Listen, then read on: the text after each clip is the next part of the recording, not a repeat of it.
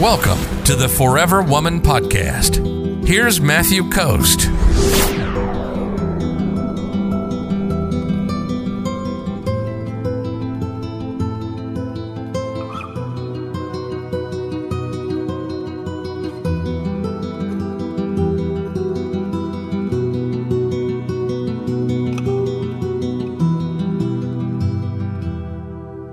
Just do you ladies. If it's meant to be, it will be. Well, and I think that there's a lot to be said about that, and I think that this phrase, like if it's meant to be, it will be.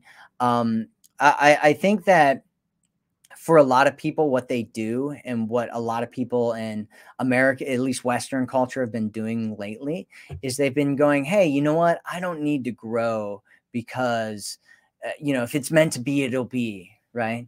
And I think that it's like putting responsibility or ownership of your results in your life onto this kind of like destiny, fate type of a thing, which I think that there's value in doing to a certain extent. But I also think it's valuable to take ownership and say, hey, I want to be the best person that I can be. I want to learn how to connect with other people and, be with another person better. Because if you don't do that, right, like why would a guy want to be in a relationship with you, right?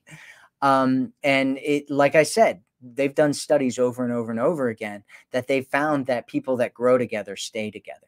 And so if you don't want to learn about dating advice and you don't want to become a better version of yourself and you don't want to connect with somebody and, develop better connections with a guy, that's fine. Just don't get mad when guys don't want to learn how to connect better with you and become a better version of themselves to be with you and all that kind of stuff, And I like I said, I think that there's value in the belief that things are guided and that, everything will work out and all that kind of stuff. But you don't want to kind of throw away your own responsibility in a relationship, saying that if it's meant to be, it'll be doesn't give you the right to treat other people badly or to not grow and develop yourself and to just,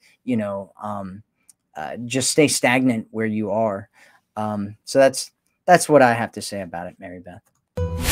If you're ready to attract a man who loves you, sees you, and cherishes you, visit theforeverwomanformula.com right now.